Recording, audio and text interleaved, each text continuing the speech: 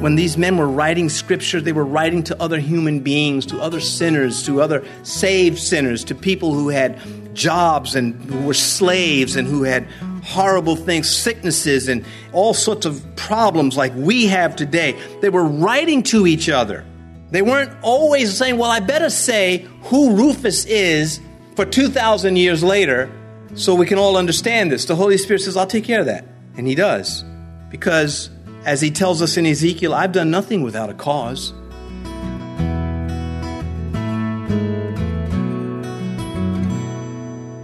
This is Cross Reference Radio with our pastor and teacher, Rick Gaston.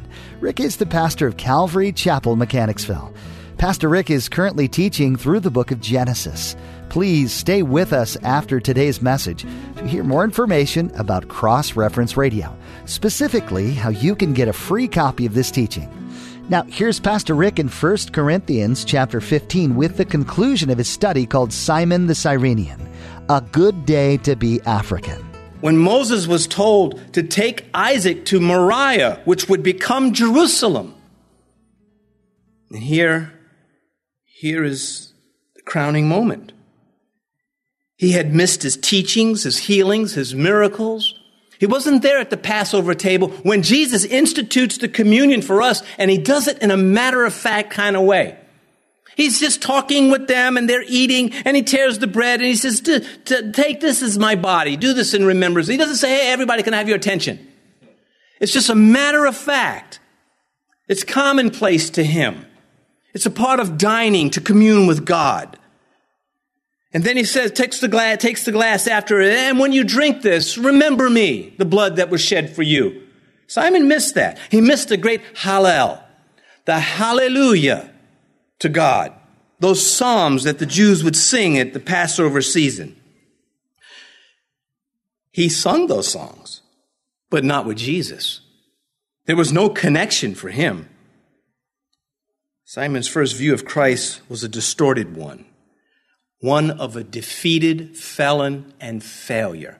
That oftentimes is the same view we have before we become Christians. That's why we don't become Christians.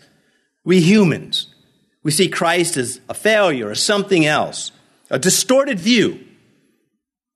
Because once you get a good look at Jesus Christ, you're never the same again, even if you reject him. I believe this was the case with Nero. I believe Nero received the gospel from Paul because God told him, you will confess me before Caesar. I take that literally. And it was about that time that Nero went wild. Yes, his mentors were out of the way. There was no one there to constrain him. But deeper than that, there was a man that heard the gospel, looking the apostle Paul in the face, and he rejected it. And Nero was never the same ever again. It's just which side are we going to be on? And so he did not know that he was looking at the sacrifice. You catch that? He's going to Jerusalem to sacrifice the Passover as part of this worship experience. He's looking at the sacrifice, and he doesn't even know it. This is the Lamb of God. This is God's substitution. This is the one dying in my place, as the scripture brings out so clearly in so many places in our New Testament. The great one, is it not appropriate that this is in the chapter of our resurrected bodies, of the rapture? In the 15th chapter of 1 Corinthians, in the 3rd verse, Paul says, I delivered to you first of all that which I also received, that Christ died for our sins according to the Word of God. I love that. And I know you do too.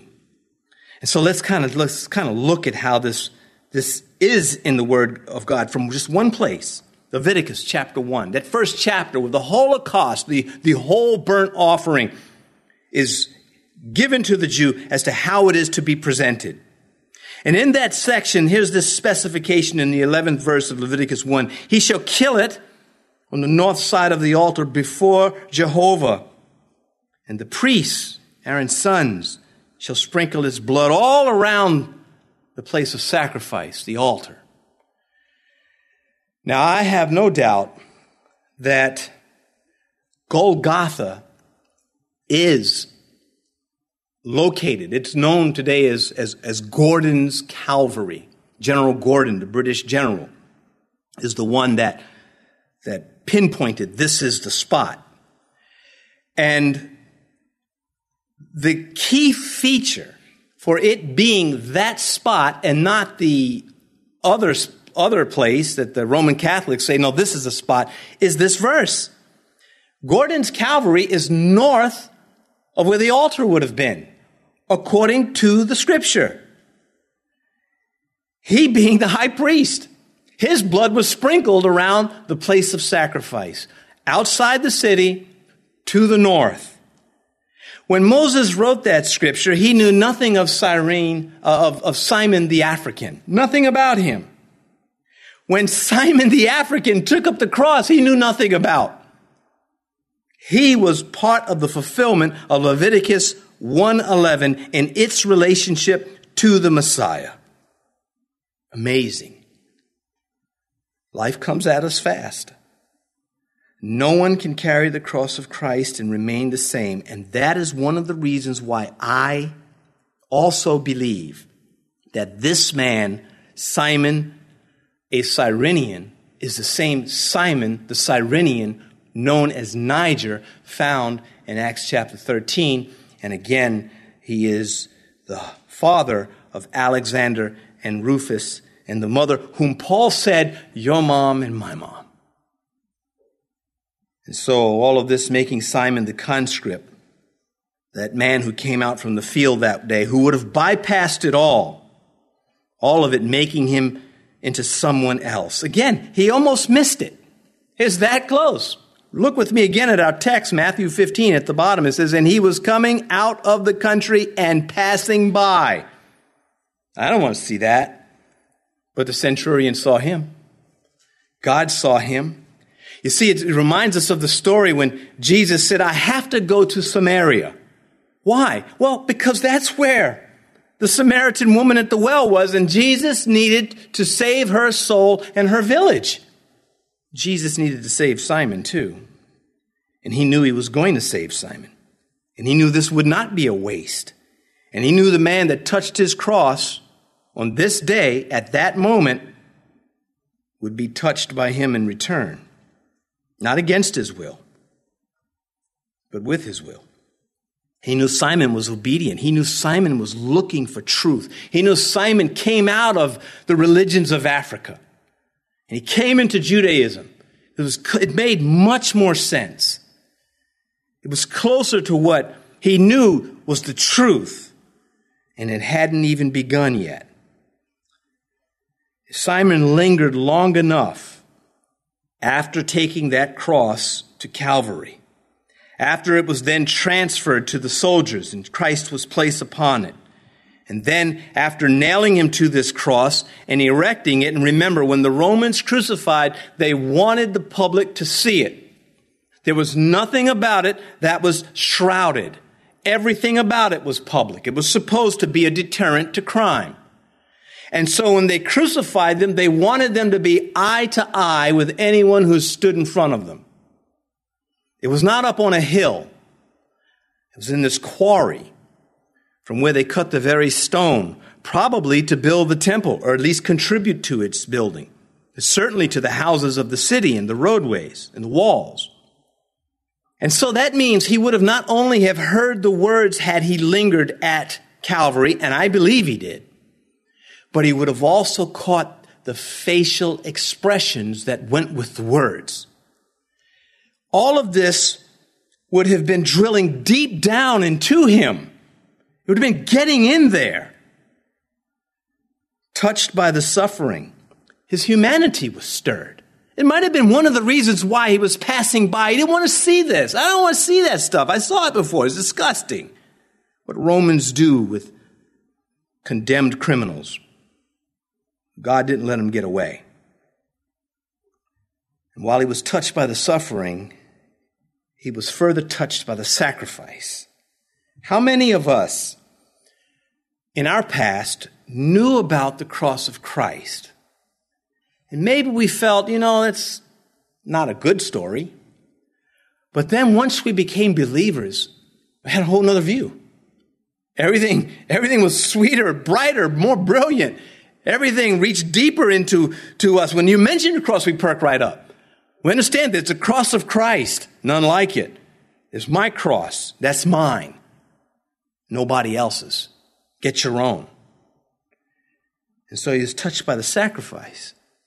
As I said, Simon was looking at the sacrifice in Christ Jesus. He was looking at Isaiah 53 right in front of him. Isaiah 53 verse 3, he is despised and rejected by men, a man of sorrows, acquainted with grief. And we hid, as it were, our faces from him. Is that not Simon walking by, not looking? He's passing by. That little thing put in there by the Holy Spirit to connect to Isaiah 53. A man of sorrows, acquainted with grief, and we hid, as it were, our faces. That's what Cain did. He hid from the sacrifice and the blood and the gore. God's holiness flashed out like the flame on the altar. There was no flame at the cross, no physical flame, but there was fire. There was much of it. And so again, we return to this idea that over 20 years later, since that great day when it was good to be African, because had he not been African, somebody else would have been picked. We see his own family won to Christ. Again, Romans 16:13, greet Rufus, chosen in the Lord, and his mother and mine. It's so, again, the Bible, when these men were writing scripture, they were writing to other human beings, to other sinners, to other saved sinners, to people who had jobs and who were slaves and who had horrible things, sicknesses and all sorts of problems like we have today. They were writing to each other. They weren't always saying, well, I better say who Rufus is for 2,000 years later so we can all understand this. The Holy Spirit says, I'll take care of that. And he does. Because, as he tells us in Ezekiel, I've done nothing without a cause. When God writes a name down, there's something happening. It's for us to find out. And so little did he know that day that he was being identified with Christ's cross. Who doesn't want that? What Christian does not want to be identified with the cross of Christ? So much so, we wear it around our neck. We put it on our jewelry. We inscribe it on our books. We have it everywhere. The cross of Christ, we want to be identified. That's our identity. That's who we are. That is what has happened to us. It is no longer I who live. It's Christ who lives in me. The Christ on the cross, off the cross, out of the tomb. That's who we are identified with. That is what is happening to this African man. I think when Luke wrote Simon, who is called Niger, I think it was a term of endearment and respect. I think everybody knew who he was talking about. He's still alive. He's in ministry in Antioch now. He never went back to Cyrenia. He did not stay in Jerusalem. He went to Antioch where the action was. He got away from the uppity Jerusalem crowd. And he found Jews in Antioch that were humming with the Holy Spirit. And if you know your New Testament, if you know your book of Acts, the church at Antioch was the church to go to.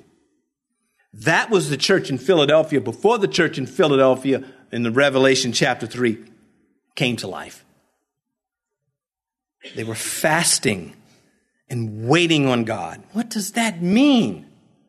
They just want, God, what do you want? What do you want from us? Just tell us what you want. And God has said, all right, separate Paul and Barnabas. Your number one and your number two, send them out of the church. What? Why don't we send Menaeus? It's a hard name to write. Send him out of here. The number one and the number two. And God should have also said, and I didn't mention Mark, don't bring him. They did bring Mark. And that was a flash of failure, but only a flash. Mark recovers. And after that moment, every Christian that ever fails can look at Mark and say, if he can fail and recover, so can I.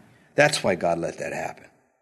I love the scripture. It is so right. The problem is that these things do get in deep to us, but then God stops at a certain point and says, now you have to carry out the rest. That's the part I don't like.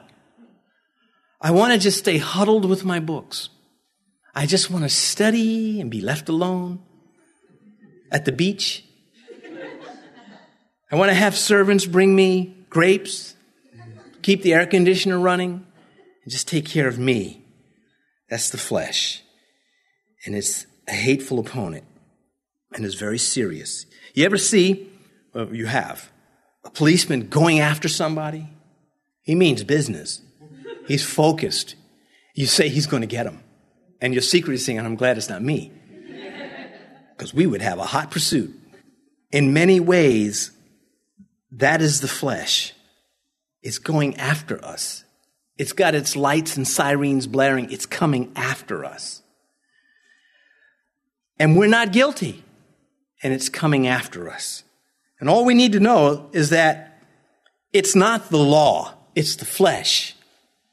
And we can go after it also. We can turn the tables in this situation. We can force hell to understand we mean business too. And that's why they fasted there in Jerusalem. I don't like fasting. I try not to do it. But I do. But this is not confession time. But I haven't in a while. So I'm listening to Alan Redpath. I thought, well, let me just put the CD in. We have him in the bookstore, incidentally. And he's all fired up, and I'm saying, boy, I'm glad I don't preach like that. You might say, yeah, you haven't heard yourself. But he's talking about fasting. And I thought, oh, great. How come I know this is God? How come? He said, look, he doesn't say bro to me. He says, you don't have to do this. And he just walks away. Oh, man. You know what that means? I got the book right here. He didn't say anything because he knows I already know. He treats me like an adult. Who does he think he is? And so I'm manning up to it again. All right. I'll pick that thing that I like the most and ask one of the pastors, to not do it for a week. Well, you got to delegate. But anyway, God knows how to get us, and he gets me too. When he sees me, he doesn't say, good morning, Pastor. It's like, somebody who goes and becomes, the president of the United States or any kingdom, their mom and dad don't see them that way. Hello, Mr. President. It's like, boy, get your feet off that. Did you come in the front door? No, you didn't. So anyway, my mom would always, and she was about that big, and she would always, you're never too old enough for me to knock teeth out of your head. Okay, Mom. Anyway, back to this. He didn't know that he was identified with the cross. And that was what I was trying to express. We are identified with Christ. We can't get away from it. It's called the conscience that God uses. It tells us when we're wrong. Jesus was about not only to die for him, but as him. Again, the picture of him carrying the cross. Why does Jesus need Simon to carry the cross? He doesn't need him. But he's preaching to us centuries later. Simon, that is your cross. You need to die on it. But I'm going to die on it. I'm not going to die on it as me. I'm going to die on it as you. In fact, I'm going to die on it as everybody around here that has ever been, that ever will be. That makes it a substitutionary sacrifice, as we read from Corinthians. We'll take one more because we got a little time. 1 John chapter 2. Ooh, I just came to 1 Peter too, so we'll take one there too. 1 Peter chapter 1, verse 18. Knowing that you were not redeemed with corruptible things, like silver and gold, from your aimless conduct, received by tradition from your fathers, but with the precious blood of Christ, as of a lamb without blemish, without spot. And then he goes on to talk about this was God the Father. He was totally on board with this. And then John's first letter. Oh, there's two of them. First one is chapter 2, verse 2. And he himself is our propitiation for our sins. And not only for ours only, but also for the entire world. Now, when he says for the entire world, you say, raise your hand. Okay, John, do you mean people living now, later, in the past? How do you mean that? And he just says, get out the class. You can't be that dumb. No. Of course, it's for the world. Dead and gone, coming, all of them. John chapter 4, verse 10.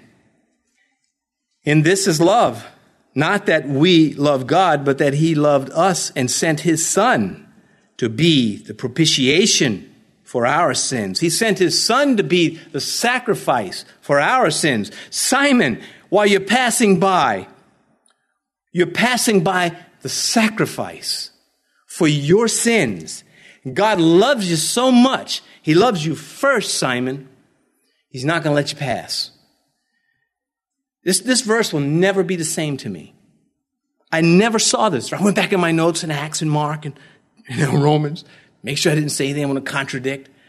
And I just kind of just left it, there's Simon, hi. But now it will never be the same. Because I see my skin in that crowd being picked out by God. Whatever color your skin is, God's picking you out of the crowd. He said, carry the cross. Carry it with me. I'll die on it. You carry it with me. That's the Christian faith. That's what we preach. It's a time to die. For me, as me. And forever, this African would be remembered as the man who carried the wooden cross of Christ. And so, reaching Calvary, Simon put down the cross, but the cross never put him down. That's how it is for anybody who's convicted. That's the meaning of conviction. You can't put it down. It's yours. You're convinced. There's no escaping conviction if you have any degree of integrity, of righteousness in you.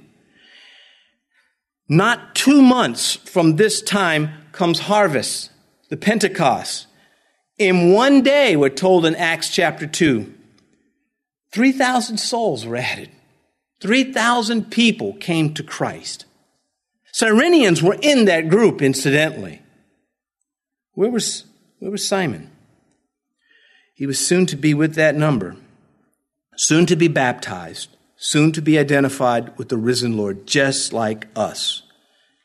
And so it was a great day for Simon when he picked up the cross, because he was picked. He was picked to pick up the cross, and he did it, as it is with us. And it's a good day for anyone to pick up the cross when they are picked. When their conscience is picked. That's the old King James idea. Saul, Saul. When God calls you twice, it's serious stuff. Why are you persecuting me? Isn't it hard for you to kick against the pricks, the sticks in the conscience? Isn't it hard? Isn't it hard for you to get Stephen out of your head?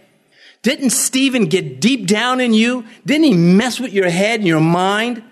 Aren't you still having flashbacks of the look on his face as he preached the truth and as he died for the truth? Didn't some part of you die with that too, Saul of Tarsus? And that's why he said, who are you, Lord? What do you want me to do? I'll be finished in one moment.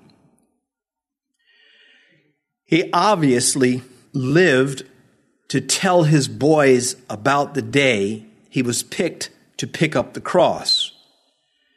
He talked about the experience. What an experience.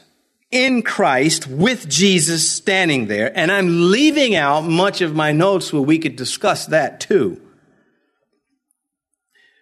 But here's how his sermons to his sons went.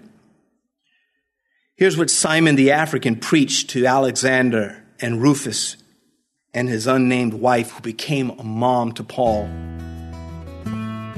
The words are found in Galatians 6, verse 14. They're Paul's words, but they're the words of every believer. But God forbid that I should boast except in the cross of our Lord Jesus Christ, by whom the world has been crucified to me, and I to the world. You've been listening to Cross Reference Radio, the daily radio ministry of Pastor Rick Gaston of Calvary Chapel in Mechanicsville, Virginia. Pastor Rick is teaching from God's Word each time you tune in. As we mentioned at the beginning of today's broadcast, this teaching is available free of charge at our website. Just visit crossreferenceradio.com. That's crossreferenceradio.com. We'd also like to encourage you to subscribe to the Cross Reference Radio podcast. Subscribing ensures that you stay current with all the latest teachings from Pastor Rick. You can do so at crossreferenceradio.com or search for Cross Reference Radio in your favorite podcast app store. That's all for today. Join Pastor Rick next time for more character studies right here on Cross Reference Radio.